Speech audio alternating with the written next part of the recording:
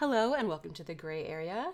I am Genesee Gray, your host, and today we are going to talk to Schell Games.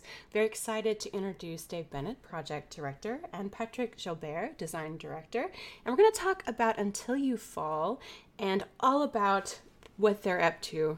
And you know the first question, guys, I love to ask is what's your news of the week? So let's start with Dave. Dave, what's your news of the week? Boy, well, right now, at least for Until You Fall, I'm working on making sure that the next update that we're preparing for is ready to go. Today's the last day of actual feature development before we hit QA. So it's kind of like the last minute, oh God, is everything okay? check before we move into the next phase of the patch. Okay. How about you, Patrick? I guess mine is the Halloween party coming up today. There's an indie games group in Pittsburgh called BitBridge, and they host a big indie games showcase. Oh, I saw an Evite. Is there an Evite about that? Yeah. Cool. So it's physical? Like you're gonna show up there and make things? Yep, we're gonna show up there. It's for all indie developers in Pittsburgh and the surrounding area to kind of show off their games to a more public venue. And Until You Fall will be there. Okay. That's super fun. Are you gonna dress up? Yes, absolutely. Yeah, costumes are a big thing there. Okay. Are you gonna dress up and cosplay Until You Fall? Because that would be challenging, though. I thought about it. I couldn't quite get together the glowing blue bodysuit. Right? I do have something in the space. Swords and sword adjacent. Excellent. Sword adjacent. Okay. Please tell me you're not going to do like a lot of game devs and put like a giant pumpkin head on one of the knights or something. Like there's no in early access pumpkin head happening in your future.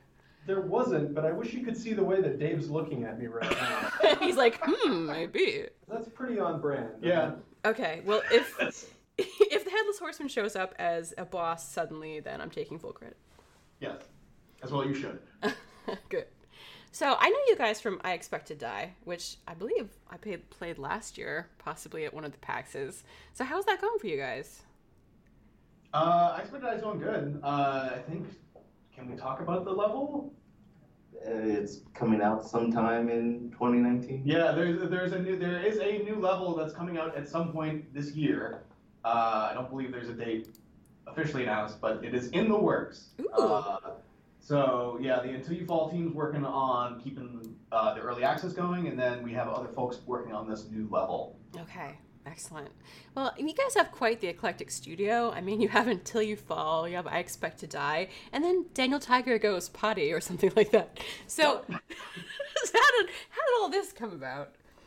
Well, I mean, so Schell Games does a lot of different types of projects. We do a lot of original IP, so I Expect You to Die, Until You Fall. My personal favorite, because it's my baby, is Orion Trail. But in addition to those, we do a lot of different types of client work as well. So we do themed location-based entertainment. We do grant-based stuff like Happy Adams and was it History Maker? History Maker. Yeah, History Maker VR. Yeah, and HoloLab Champions, which is kind of teaches you how to use lab equipment properly in VR. And then in addition to that, like again, we have all sorts of client-based work that ranges from mobile apps to theme park rides to God knows what else. I think one of the ones I was on in the past was a museum experience where kids got to pretend to be super spies. And so basically there's hidden clues around the museum, and kids get to find those clues and go on these little basically super spy quests and try to solve the puzzles. Yeah. So it sounds like an eclectic mix, but it actually blends really nicely and creates kind of a nice culture because Schell Games comes from a background as like building educational games, and there's a lot that you can learn when you go through the ropes as a designer for educational games, figuring out how to get people to learn things in ways that are intuitive and easy to pick up. And then on the other half of that, being able to work on games that are just for fun and just to make people happy and make their day is something that is useful for the educational side to keep in mind. Yeah. So that you're not trying to like do chocolate covered broccoli and sugarcoat the quizzes that you're always asked to build in. I feel like there's a story there. Essentially, we're all 5-year-olds, so I think that's a really good way. At least you've got the basics. Got the basics on teaching. Let's see. So I cheated a little bit by looking at your website, which is really comprehensive, and I learned about you, Patrick. But Dave is apparently not on the list of happy people because there was no site that I could find for you. Like, there was no descriptor for you. So I don't know what you did to tick off the web designer, but just saying. Take it away, Shadow Dave. Yeah, the man, the mystery. There you go.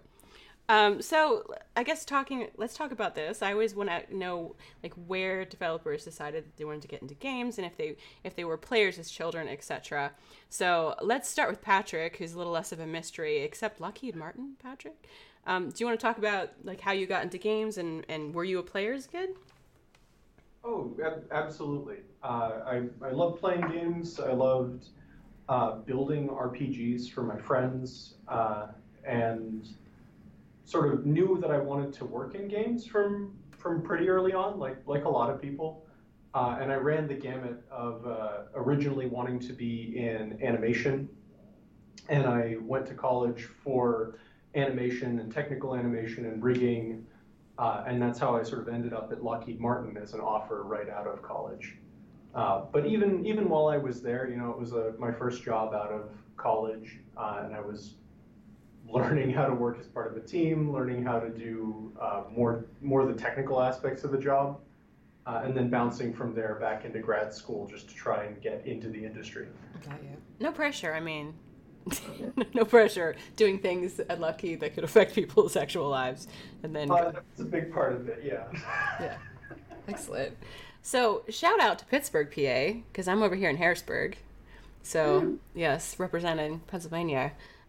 Dave, your Twitter feed is filled with nonsense. You need to. If you go to my Twitter feed, it is just stupid stuff I am finding and think is funny. So congratulations. So you're gonna have to reveal a little more of the mystery, roll back the fog of war, as it were. Yeah, sure. It's funny because originally I've always been playing games, but it was not clear to me that it was a thing you could do as a career. And so honestly, I was actually more interested in film originally, and so I was doing a lot of work and studying to like basically make documentary films. And then my senior year of high school, I had this kind of crisis of faith where it's like, oh God, I don't know if I actually want to do this. I want to go to business school. And then I did. And so at business school, I majored in information systems. So it was a weird program, but the idea was that, yep, I'll learn how to write code to create business applications and manage databases and stuff like that. And so I kind of had this technical background, but again, games was always kind of the throughput. Entertainment was always the throughput. And it wasn't clear, like, these are things I really care about, but again, I didn't have a really clear path forward for how to get into the industry. And then eventually, kind of, again, senior year, another crisis of confidence. Oh God, I don't want to be in this. I don't want to be managing databases. I'm good at it, but I don't like it. So how can I take these technical skills that I kind of built up, and how can I use them to make something that I care about? And I kind of tried to basically use those skills and just started making a bunch of small games and trying to learn how to use basic game engines, like learn how to write C#. And worked with artists in at the university to just basically take. And it was with that where I ended up applying to graduate school, the Entertainment Technology Center. And it was kind of there where I was like, okay, no, I can do this, and kind of kept going from there. Awesome. So for indie companies especially, titles have various meanings and encompass a lot of different kind of tasking. So for Patrick, what is a design director? And then I'll ask the same for Dave when it comes to Shell's perception. Sure. So we're a pretty small team. So it means that when our team is at its smallest size, I'm the designer. And as we staff up for like full production and things, more specialized designers will come on to help things with content and levels.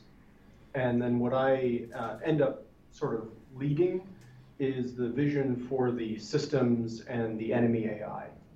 So it changes a bit from project to project, but on Until You Fall, a lot of my responsibilities were figuring out the core combat systems, figuring out the balance of the weapons, Early on, I did a lot more hands-on prototyping, trying to get the feel of the weapons right. And then towards the end of the project, I was mostly doing enemy AI and sort of setting up the encounter design. So you're the guy we get mad at. Oh yeah, absolutely. Good to know. Good to know. Okay, how about you, Dave?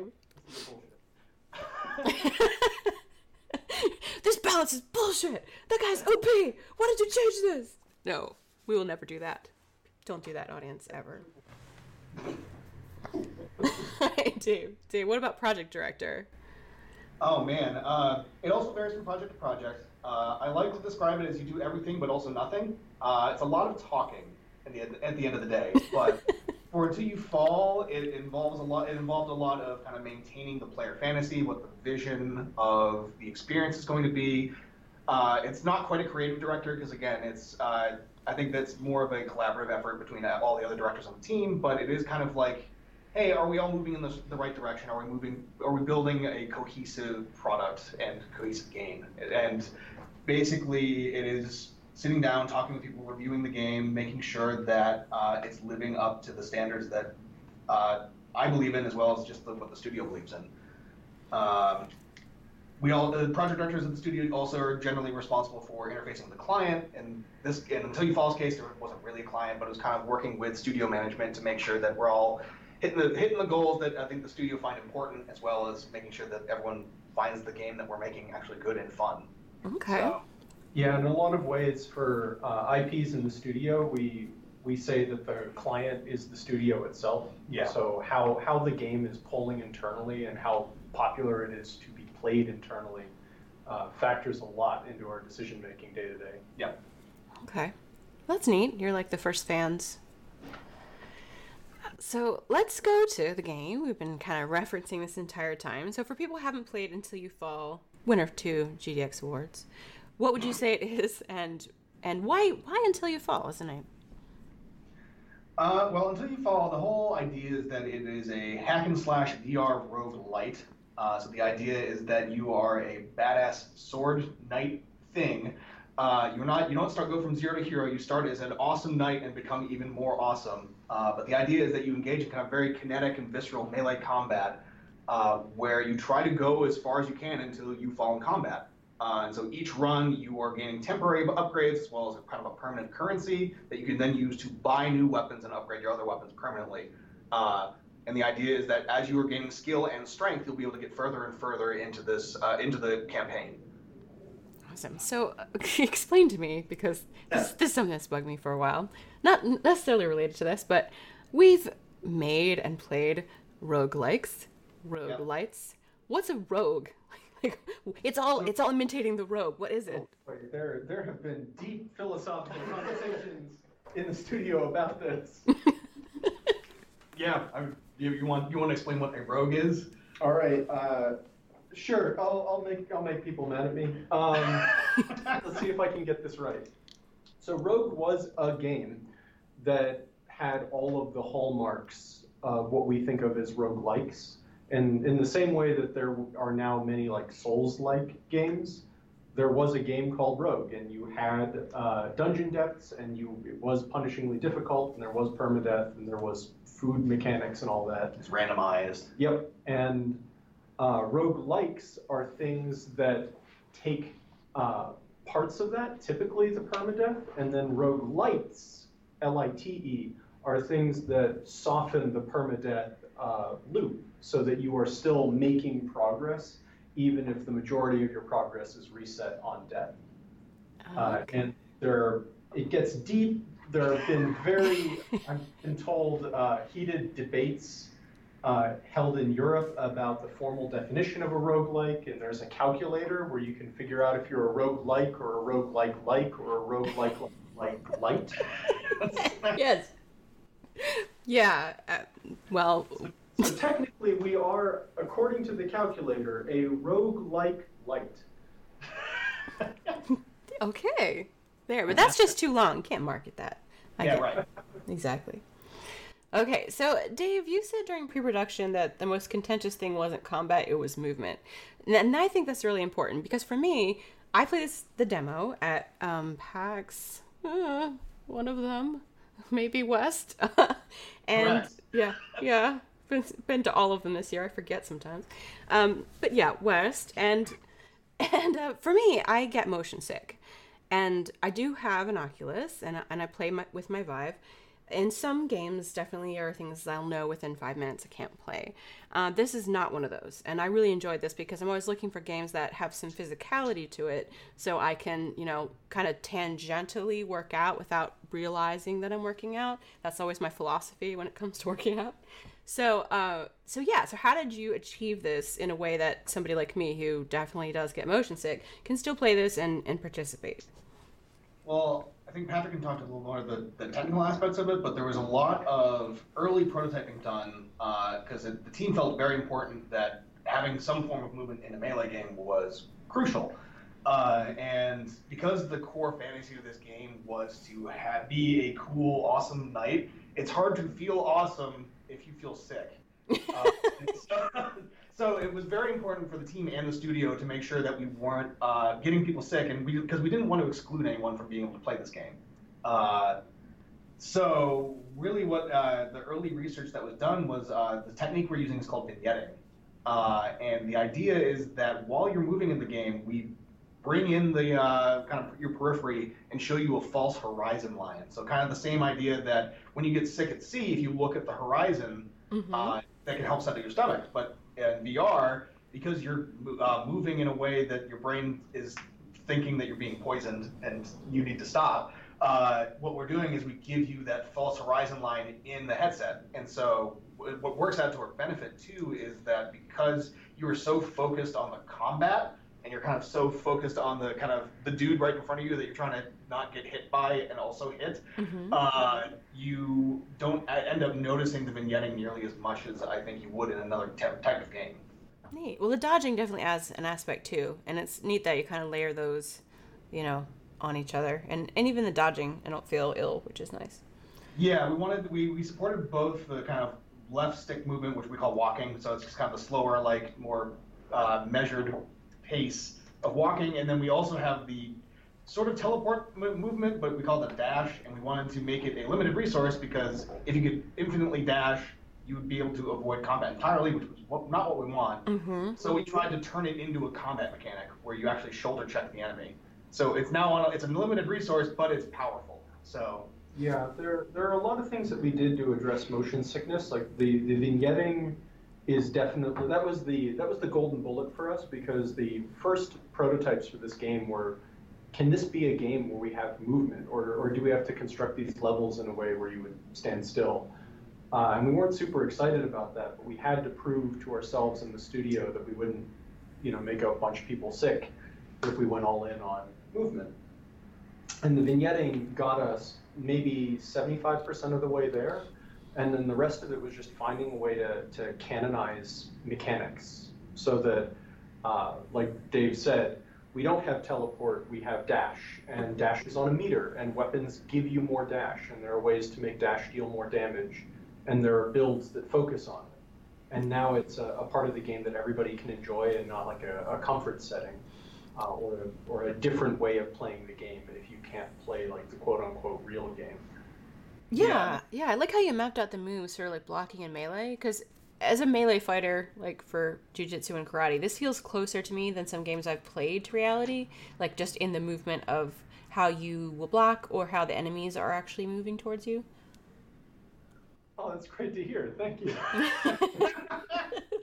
There you go. Yeah, the goal was definitely to have you striking poses that make you feel and look cool. Because again, it's the kind of thing we wanted to avoid the kind of, what's it we call it, waggle fest, where you just kind of wiggle the sword around kind of limply and kind of just not be into it, but it's the most dominant strategy. So this is what I should be doing because I don't have to care that much. But we wanted to go for wider gestures. We wanted to have you block in positions that make you feel like you're actually fighting for your life.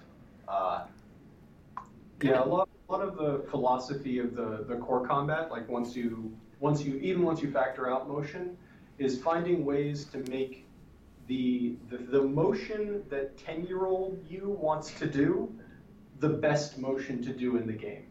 Because we found that's the best way to really fight against like waggling or sort of standing there and not being very into it, if you can have that permission to say, no, it's okay. This is the right way to play the game. You're not being foolish by doing this. Yeah. I have to tell you, this is the first VR game that I've played at a convention, because I usually just buy them and then secretly play them at home because I don't like people watching me do things in VR. So for you, I did this. It is like a pretty triumphant poses, but for you, I tried this out because I really wanted to play. Well, thank you. You're welcome. It also works nicely and weirdly. Like, for me, I just blew out my knee the other day doing a stupid hip throw. And so sitting in a chair, you can still do all of this. You don't have to actually be standing, which is interesting because I know there's a lot of talk about accessibility and some things like that. So it's interesting that you can still feel that like power and the movement, but you don't actually have to like physically run. Yeah, no, it was a thing of figuring out how to, I don't know, just make, like, we do a lot with scaling your height in the game. So when you calibrate, we always make you, I don't know, 6 foot something. 6'2". Yeah, so you were always 6'2", regardless of how big you are in real life. And so it's a man's world in this game.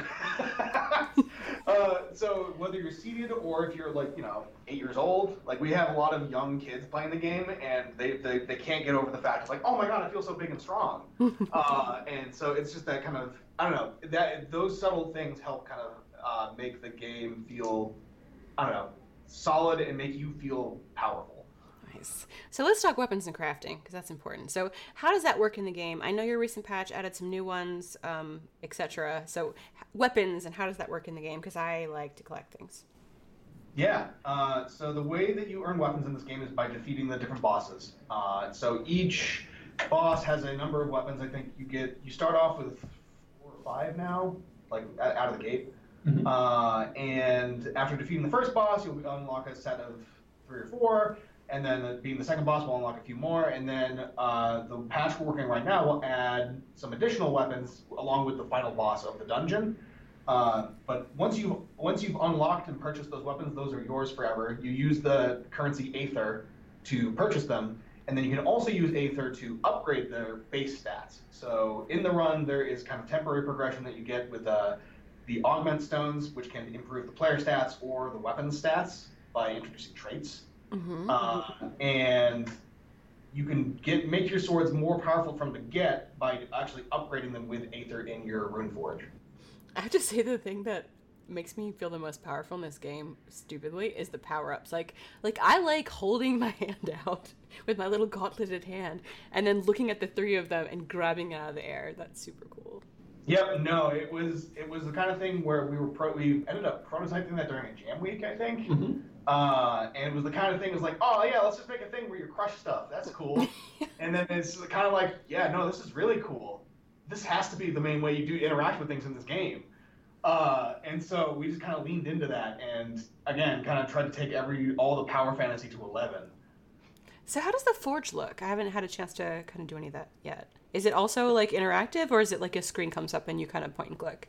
So it's an environment. It's kind of it's the underground kind of base looking thing. So it looks like similar to the runes that you might be seeing in the tutorial, but the idea is that you are underground, you are hanging out with this runesmith that is the one that's kind of talking to you over the magic radio. Mm-hmm. Magic radio. Yeah. So it's you. She is the one that is providing you with these weapons, and this is her base of operations. And you together will be working to destroy these monsters that have kind of taken over this place. And so it is a safe place. It is underground. It's quiet. It's calm, unlike every other environment in the game. Yeah. The music reflects that. And we have tried to keep it physical. So there is a big indicator that is on the forge where all of your ether is stored, so you can see how much you have. Mm-hmm. But buying weapons is physically picking up the weapon stones and infusing them with aether until they explode and turn into the weapons. So we've tried to keep all of the in-world interactions physical. Yeah. Yeah, we tried to keep it outside of menus as much as possible. Like, there's no escaping it, but when you are in the world, you are in the world. You're not having to interact with some laser pointer out of your finger. Good, because that's a terrible part of setting up a VR game. Okay, so I know you kind of referenced a story, and there was she was vaguely referring to one when she threw you in the world and said, "Hey, kill things." Is there like a lore behind this or a story, or is it mostly just like move through, achieve, get your weapons, kill stuff, enjoy? So there is a world. The amount of story that we're telling is fairly light because again we wanted to focus on making the combat feel good. Mm-hmm. But there is a consistent theme. There's a consistent thread. There are reasons for things that are happening, even if they're not all being explained. It's the kind of thing that, especially for early access, it's kind of we wanted to see what folks' reaction was and to see how much more people want to learn about this world before we start committing more to it. Yeah. And so there is a story. Future DLC setup. Right now, it is very much. We use it as a nice springboard for coming up for new mechanics, for new weapons, for new enemies. Like there is a lore Bible, and we do sort of hang things off of that. So there is a lot more that we don't talk about. Like the weapons have stories behind each one that are living in a spreadsheet somewhere, just because we couldn't find the right place to get them into the game. But those are nice plot threads for us to pick up on later. Yep. Excellent. Yeah, especially named weapons are super cool. I'll be looking forward to that. So how is early access going? Good. I mean, I think we have a good small community on our Discord that has been very engaged. We've been getting a lot of great feedback just about what people are liking, what people wish that was different. I mean, almost immediately into launch, one of the first pieces of feedback we got was like, "Oh my God, I wish walking was just a little bit faster." And so it was like, okay, good. Like we dialed it back very far away because we wanted to make sure no one would get sick, but we probably dialed it too far back. And so this is a case where it's like, oh, okay, this is an easy thing to change and it makes everyone happy and it's great. And so, I don't know, people have been very excited to stream the game, to show it off to their friends. And I mean, I'm very happy with how it's gone so far. I think the critical reception has been great. And I'm just eager for more people to see it and play it. Yeah, great. Now, from a purely professional standpoint and interest in this, how is this Trello announcement board working for you? Because that's a hit or miss in my world. I like that you have all that stuff there that people can access. Do people use that? Like, is it worth the time? Like industry secrets? Yeah, I mean, we want to be as open as we can be. The realities of game development are fraught with peril, and there are times where it's like, can we actually commit to this? Is it right? Do you put it out there and then suddenly it's in stone? To disappoint everyone with the fact like, oh, sorry, we can't actually do that. Whoops. But I don't know. I think we're taking the tack that it's better to be open and transparent and honest about what we're doing and what we're planning to do, and to show that, hey, you're giving us this feedback and we are actually trying to respond to it. And this felt like a good way to kind of forecast or broadcast what our plans were. Yeah, there were a lot of discussions about it early on, but I know I'm really happy with how it actually has been turning out. It hasn't been a whole lot of work to keep updated, and it is a nice level of frankness to have with our community. It kind of showed people up front what features we were planning on, what features we just didn't have the scope to tackle right now, things that we would be pushing off. And I think because of that, we've had nothing but positive response from the patches that we have put out, because people know what to expect. Excellent. Okay, so the obvious questions, where can people get this to play now? Any kind of thing you want to push for where one can get it? Sure. Well, you can purchase this fine video game on Steam and the Oculus Store currently. We're in the early access program for both the Steam Store and the Oculus Store. The headsets we officially support are the Rift, the Oculus Rift S, the Vive, and the Index. There are other headsets we support through OpenVR, so you are welcome to try. We can't guarantee that it will work 100%, but we've had pretty good success with people with weird headsets. So give it a try. But the next update should be coming out within a couple weeks. Asterisk. It will add the final boss to the game, and I'm sure there will be a run on the Discord to get bragging rights to be the first person to beat the game once that comes out. And shortly after that, later on this fall, we'll also have our next update, which will add the harder difficulty settings to the game, which is something that people have been really asking for on the Discord. Okay, so do you have a tentative launch date, or is it kind of just going to see where it goes? We've been talking about what 1.0 looks like. We don't have a clear timeline just yet. It's definitely not going to be this year, but we're looking into what the possibilities are. Cool. All right, so as we kind of wrap up, is there anything else you feel like you'd like to share that we missed that you want to get out there? I don't think so. I'm trying to think now. I like it. Yeah, I mean, you already did the part for us where we tell people to buy the game. Yeah. I feel like I should at least let you have the opportunity at the end. We're just talking about how awesome the game is. Yeah, no, we are running weekly challenges on our Discord, so if you are interested in winning some Until You Fall swag, be sure to join our Discord and keep an eye out for those challenges. Right now, we are asking people to get to the end of the dungeon with daggers only, so stuff like that. So it's like, oh, beat the game without getting hit, or beat the game with these specific weapons. So we're trying out fun little challenges that keep everyone engaged. So you want stickers, shirts, posters, that kind of cool stuff. Inflatable swords, you know. Yes, of course. All right. Essentials. Essentials. All right. Well, a huge thanks to Dave and Patrick for being on, and I will put, of course, in the text below this video where you can pick this up, and I think you should because it's awesome. So thanks, guys. Thank you. Thank you.